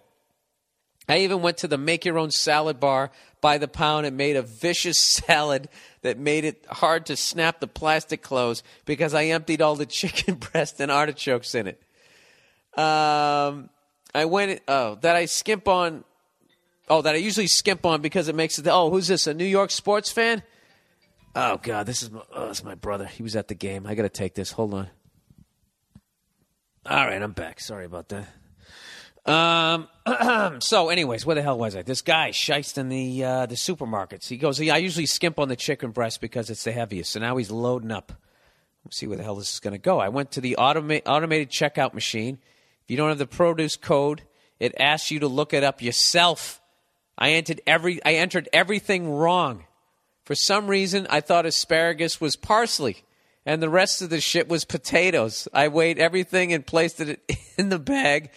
My voice is all cracking from screaming. The bag. Even the salad bar box somehow got entered as iceberg lettuce. It weighed it and told me to put it in the bag. I had my best foreign accent on deck just in case they caught on and tried to bust me. I was going to play it off and pretend I couldn't even speak English, let alone read it. I paid and I left the store with $80 worth of produce for only $6.17. I fucking love this guy. Ever since that day, I've been eating gourmet salads and organic vegetables like a fan. Fuck them. Like you said, I don't work here. It's not my job to know what the fuck the difference between a Roma tomato and an organic tomato is. If you want the shit done right, don't depend on broke college students to be a produce expert. There you go. Good for you, sir.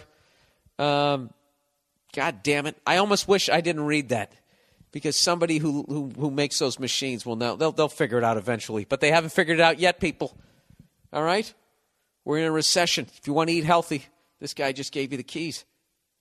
Well, why can't you do that with everything? Why don't you go buy yourself a big T-bone steak for fucking blowjob and steak day, right? And, just enter it in as like fucking Cheerios. It'd be great. You can eat like Donald Trump and just fucking, wow, that's fucking amazing. I think I like those automated machines now. No, I don't have that in me. I advocate stealing from people like that, but I'm not one of those guys. I don't know. My karma is too fucking strong. Whenever I do shit like that, I always get fucking, it's like something happens. I get away with it, and then I drop my cell phone in the fucking toilet. I just don't have that in me. You know? Believe me, I want to do it. I am a piece of shit. I am a dirtbag. You know what, Bill? Maybe you're just not good at stealing. Anyways, advice. Hey, Bill.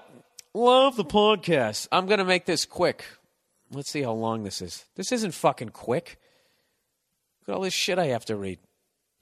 Going to make this quick. Okay, dated abroad for 6 years, got engaged. 2 months later, she says she's not ready. Dump her. It's over, dude. She said we lived together. We lived together at the time. Less than a week later, her new 40-year-old boyfriend / coworker, my ex is 28, as am I, is sitting in the front of my house in the driver's seat of her car. I basically told her to get the fuck out. She agreed, that lowly cunt. Wow, she dumped you for a 40-year-old guy? Does he make money? Why would she do that? Christ, this guy's fucking pubes are going to look like Jay Leno's head within fucking 8 years. Why would she do that? Fast forward a year and things couldn't get better for me. Great job, awesome roommate, and most of all, no daily drama, due to the fact that we have many mutual friends. I've missed certain events because she was going. This is no problem, as I have plenty of other shit to do. Just sucks knowing that she is more likely prying herself into my friends' heads and filling them with bullshit. I know how her brain works, which means she's probably painting this of how she wishes her and I could be friends to my close people. This is complete bullshit, as she hasn't made an effort to contact me once. Well, has she done this, or are you just inventing this in your head? She even goes as far, according to close friends, as to bring up a fatal jet skiing accident I was involved in last July and how worried she was. Again, not a single call or a text. Well, dude, what happened with the jet ski? This is more compelling than this fucking petty cunt that you're talking about. How the fuck can you bring up... Dude, this thing went from some Office bullshit to a goddamn Schwarzenegger movie, and now we're back in the office again? Again, not a single call or a text. Honestly, I want nothing to do with the whore, so whatever.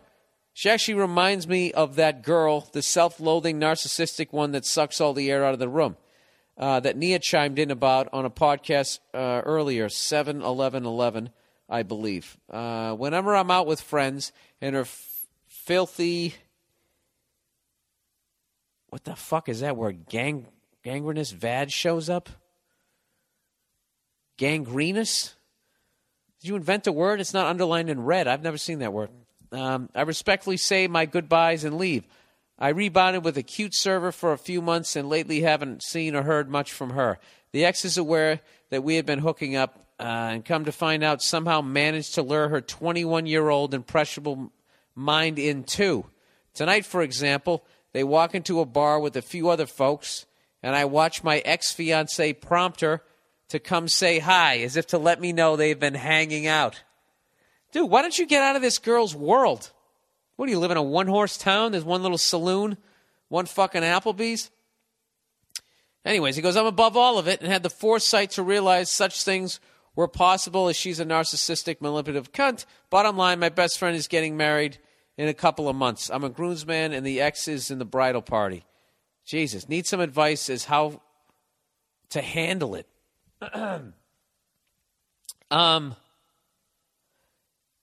What do you owe her? Go to the fucking wedding. You have a good time. Take your dick out and go on the dance floor. Try to fuck one of her friends. I don't know. Do whatever you want to do. Just have a good time. Have a good fucking time. This girl is obviously miserable. Who fucking trades in a fucking 28-year-old stud for some 40-year-old guy? Yeah, she fucked up. Dude, you're holding all the cards. You're still in the prime of your fucking life. Just go there and have a good time. Have some drinks. And this is what? Let her walk around the room and tell everybody what an asshole you are. And then just be a good shit. And then they're going to be like, she'll just be that crazy person following you around. I would, if she walks up to you, don't look her in the eye. Look at her hands. All right? Just in case she fucking is annoyed that everybody still likes you when she decides to do a Glenn Close. I don't know. I don't understand your problem, sir. Like, I think you should just fucking live your life and stop going to shit that she's going to be at. You can't find another bar to drink at? You know what you do? Next time you see her, just be like, hey, and you put your arms out like you're going to hug her and just boot her right in the box. Just take the fucking misdemeanor. That's a misdemeanor, isn't it? It's below the waist. Above the waist, I think it's assault. Below the waist, I believe that it's is a misdemeanor, right? Kick her in the box or go to a bar she's not at. Okay, it's decision time. Number 2. So I'm a 20-year-old college student who works at a grocery store. So I haven't got laid in a few months, and jerking off to online porn is getting more and more degrading and uninteresting. But recently, a chick... Dude, I can't even focus on these things. I keep thinking about the fucking game. But recently, a chick at work has been coming on to me. And we've been texting really sexual shit. Well, congratulations, sir. You'll never be able to run for president. And I'm pretty confident I could bang her even though she has a boyfriend. Oh, Jesus. I was just thinking about that. Is how they're saving all this shit. All this fucking lurid shit that we're looking at on the internet. All our text messages. I'm predicting this. In 20 years, when I'm an old fuck and I'm in my 60s, and these young whippersnappers from this generation are they're running for president, that's what's going to be coming up. Is it true that in no, that's too far back. Is it true in 2009 you texted to one of your fucking coworkers that you wanted to stick your tongue up her ass? Is this the kind of person we want running the country? It's going to be all that shit. Why did you jerk off to woman gets groped on subway in February of 2008? I don't recall. I let my roommate use my computer. I watched it but did not touch myself. That'll be the I smoked it but didn't inhale line in 20 years. Was that choppy enough for you guys? Huh? Did you even hear the joke in my choppy fucking, my team just lost the Super Bowl fucking delivery? Anyways. So he says, but fuck, isn't it her responsibility not to cheat if she's putting it out there like that? And I think it's my duty as a man to fuck her. I don't even know what you're talking about, sir. I have no fucking idea. My team lost the Super Bowl. Let me go back here. 20-year-old college student, working at a grocery store. I'm been late. I'm jerking off to porn. Chick's been coming on to me. She has a boyfriend. Yeah, fuck her. Any luck, she'll get caught, and that guy won't knock her up and marry her. Anyways, he says, and if her boyfriend finds out, hey, he can dump her and knowing that she's a cheating bitch. There you go. And I would be done with her forever. Sort of. Okay, maybe not. But even though it's morally wrong to have sex with someone, with a girl who has a boyfriend, we are 20 years old, and it's not like she's married or anything, and she's basically waving a steak in front of a hungry dog. What should I do? Fuck her in the cereal aisle. Do it. Who gives a shit? You're 20 years old. It's what you're supposed to be doing. Wear a condom. All right? Bend her over that little caution floor has just been mopped sign. Push her head right into the mop bucket and let her have it. Fuck it. Who gives a shit? My fucking team lost the Super Bowl. I don't give a fuck about her boyfriend's feelings. Next one. Hey, Bill, I'm a 21-year-old college student going to Washington State University, home of Drew Bledsoe. This has been my first year away from home, and it's been an adventure to say the least. My 21st birthday was the first time I drank, and I've been hanging out with girls for the first flipping time in my life. God bless you, sir, for keeping your innocence that long, that you didn't have any booze till you were 21.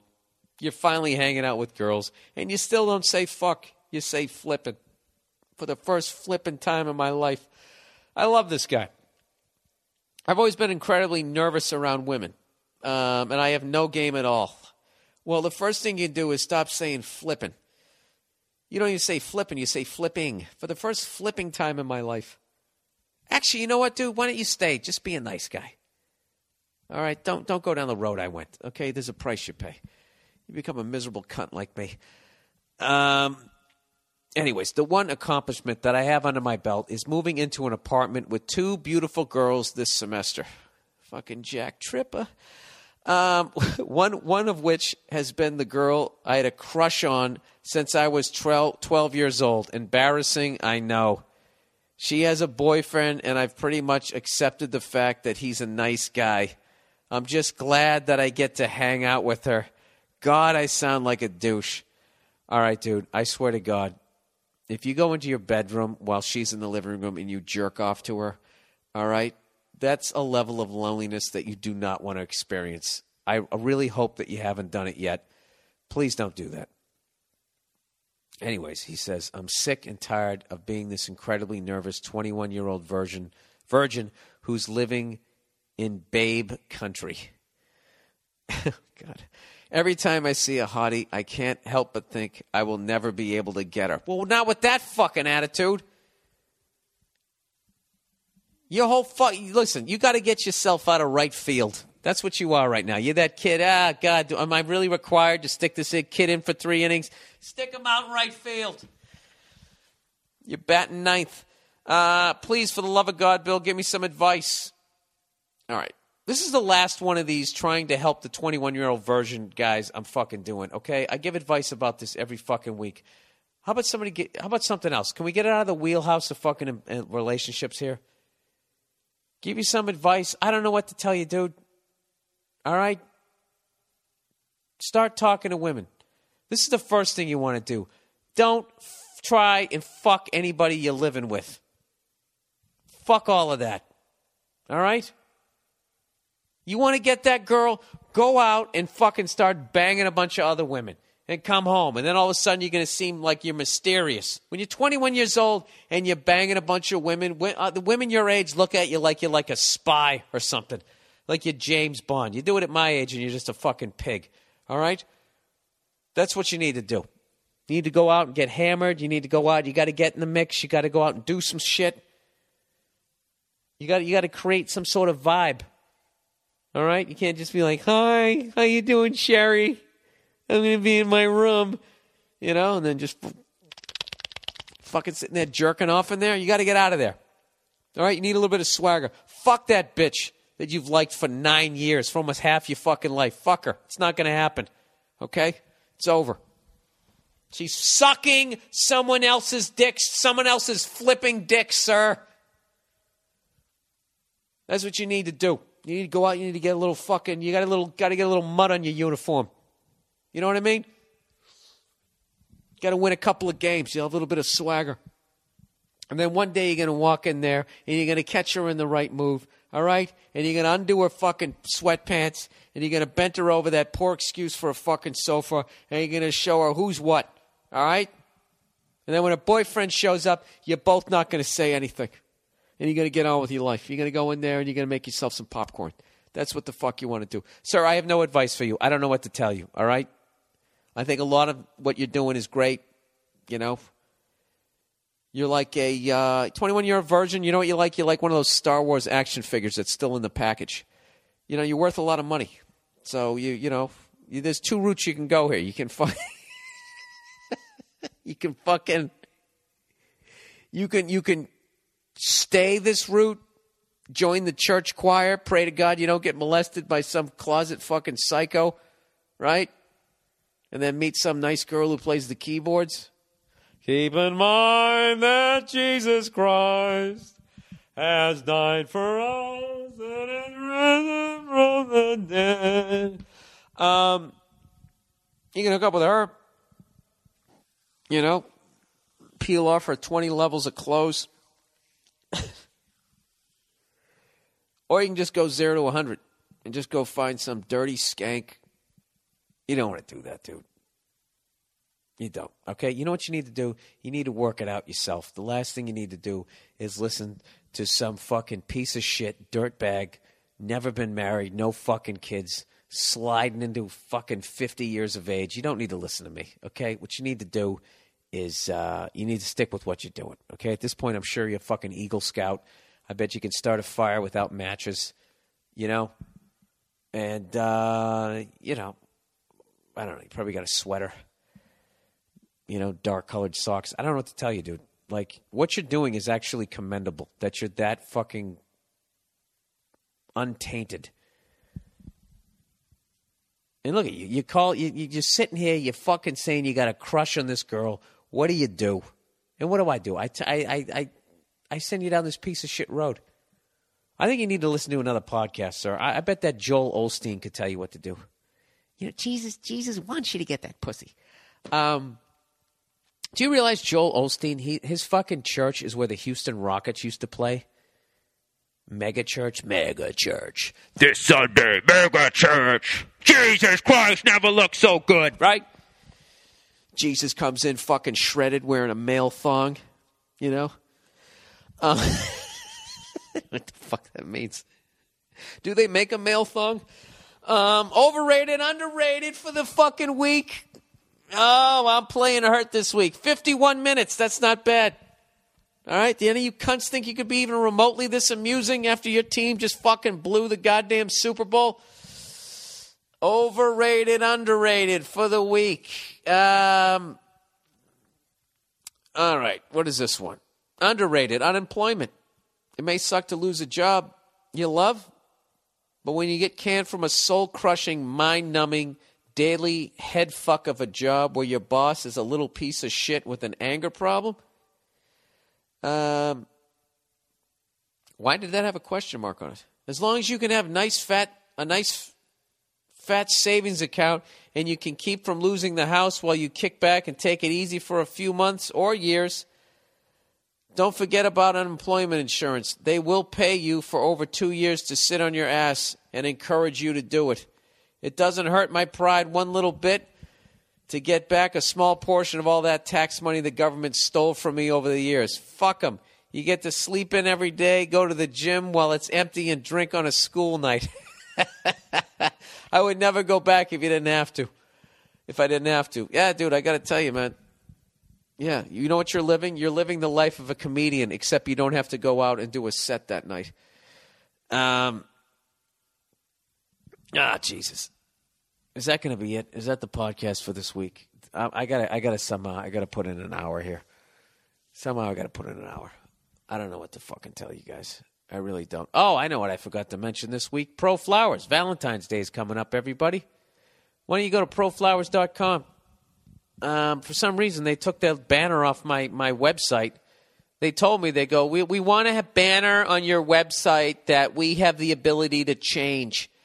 And they just completely took the thing down. So I don't know what that means. You know, I probably should have called them. You know, but they took it down. You wanted all that control, Pro Flowers. I don't know what I'm supposed to be talking about this week. All I know is Valentine's Day is coming up, and I advocate, going out on the 15th when you can get a goddamn reservation. It doesn't cost 90 fucking grand. All right, who's kidding who? All right. I didn't get any goddamn copy this week. Fuck it. I'm just going to wing this one. All right, it's Valentine's Day, everybody. You got to celebrate her and her fucking twat. That's what's going down. You don't want to shop, so why don't you... Proflowers.com. Okay, flowers and slap her right in the fucking cunt with it. Why don't you do that? Just go on there, bukeflowers.com and click on the twat and enter BU-RR and get yourself a bouquet of flowers. Shove the vase in her ass and you have yourself a lovely day. Save the chocolates for yourself because that's what it's about. Oh, Jesus. You didn't give me any copy. What do you want from me? I have copy for next week. They have their desperate copy for next week. Hey, fellas, it's Valentine's Day tomorrow. You got to Federal Express some roses. Why did I just do that? That was total self-sabotage. I was finally making some money on the fucking podcast. Why would I do something like that? Because my team just lost the Super Bowl, and I'm really not feeling it. I read enough ads to cover my new pair of tube socks I need to buy this week. Hey, Bill, where you going to be this week? I'll tell you where I'm going to be. I'm doing the Redneck Tour. I'm coming down south. Fucking South's going to rise again. Hey, wait. Let me tell you something. If we all got together, we created a co-op, right? Like they did on that show, The Wire, except it's all white people, the way it should be. If we created a co-op, hear me out, of all our fucking moonshine stills, we took all the money we made. Instead of buying a new pair of overalls or sticking a fucking 500 cubic inch engine into a fucking Vega, we combined all that money. We could buy some gray uniforms and South will rise again. We could do that shit. I'm going to be in Charlotte, North Carolina on Tuesday at the Comedy Zone, the Comedy Fuckface Hut. I don't even know where the hell I'm going to be. I'm going to be in Charlotte, North Carolina. Ric Flair. If you're listening to my podcast, anybody who knows Ric Flair, I got a fucking, I got tickets for him if he wants to come down. It would be an absolute honor to meet arguably one of the top 5 funniest motherfuckers on a microphone ever. And then on what is it, going to be February 8th, Wednesday, I'm going to get my rental car, eastbound down, loaded up and trucking. I'm going to drive all the way over to Alabama. Alabama, the only fucking state that Georgia can make fun of. I'm going to go into Alabama. And I'm going to be at the Stadium for one show and one show only. And then the next day, I'm going to go into Atlanta, Georgia. Atlanta, Georgia on 9. I'm going to be at the fucking, the Buckhead Theater. And I'm going to be doing, I'm getting ready to do my big stand-up special on March 3rd at the Lincoln Theater in Washington, D.C., 2 shows. And so what you will be seeing a comedian freaking out. No, you'll be seeing a comedian putting together. What you're really going to see is me just fucking around. That's what you're going to see. Doing the hour that I think I'm going to do, fucking around with it and having fun with it. You know? We're not going all fucking crazy. Not going all crazy with it. I don't want to burn it out. I'm already sick of these fucking jokes, people. I'm not going to lie to you. That's when it's time to do a special. When you're standing on stage going, if I have to talk about this one more fucking night, I'm going to kill myself. And then you're like, you know what? I think it's time to document this and move on. That's where I am in my life. So I'm going to be driving the highways down there in the good old South. I'm going to have my head on a swivel, looking for some old cars. And, hey, thanks to everybody who helped me out to try and find the parts for my truck, man. As I told you, I got this fucking garage. Bought this old house, and the garage is designed for a fucking Model T Ford. I'm not even lying to you. Okay? The goddamn garage is high enough to get a fucking truck with a lift kit on it. But, you know those old cars back in the day, you sat inside the wheel wells, you know? Inside them. Tires were on the outside, and you were on the inside. You know? That's why there was all that date rape back then. I mean, you were sitting on top of her. And that's true. That's a true story. It's a true goddamn story. And I'm sticking with it. Yeah, thanks to everybody who helped me out with that. And ordering the parts. And when they get here, I'm going to have some friends of mine look over my shoulder as I try and put them on and have them, like, fucking help me out. You know what's funny is I bought the oil because I'm going to change the oil in the fucking thing. And for the life of me, I can't find the fucking... I looked under really quick. I can't fucking find it. My old truck, there was the oil pan was right in the bottom, and there was a little screw. You just undid the fucking thing. It was right there. I can't find the goddamn thing. Granted, I was holding on my dog as it was trying to eat a cat at the time, and I was sticking my big head. You know what I love about having a truck is my big fucking head can actually fit underneath the truck without having to raise it up at all. But people have asked me to post pictures of it. I'm not going to do it just because nobody really has one out here. And this thing, sticks out like a sore thumb. And, I don't know. I don't need people going, hey, why didn't you read my podcast questions? I'm driving down the fucking street. All right? So, it's a 68 Ford F100. That's all I'm going to tell you. 3 on the tree, bitches. You know what's funny is Nia is afraid of the thing because it's loud as fuck. And, the other day I was trying to cut in front of somebody. And so I let out the clutch too quickly and I stalled it. And then so I pushed it in and rolled back before we got run into. And it's just, she's a city girl. She was already afraid of driving and that type of thing. So she's never even heard of standard transmission. So she doesn't get why it stalls. She thinks the truck is broken. And she thinks it's too loud and that you bounce around too much in it. Just everything that makes it awesome, she's kind of afraid of. But I think gradually maybe she'll like it. I don't know. Because I always want to take her out. And that's the point of getting the old car, Take your girl out for a drive. You have your fucking dog in the back, right? My inner redneck.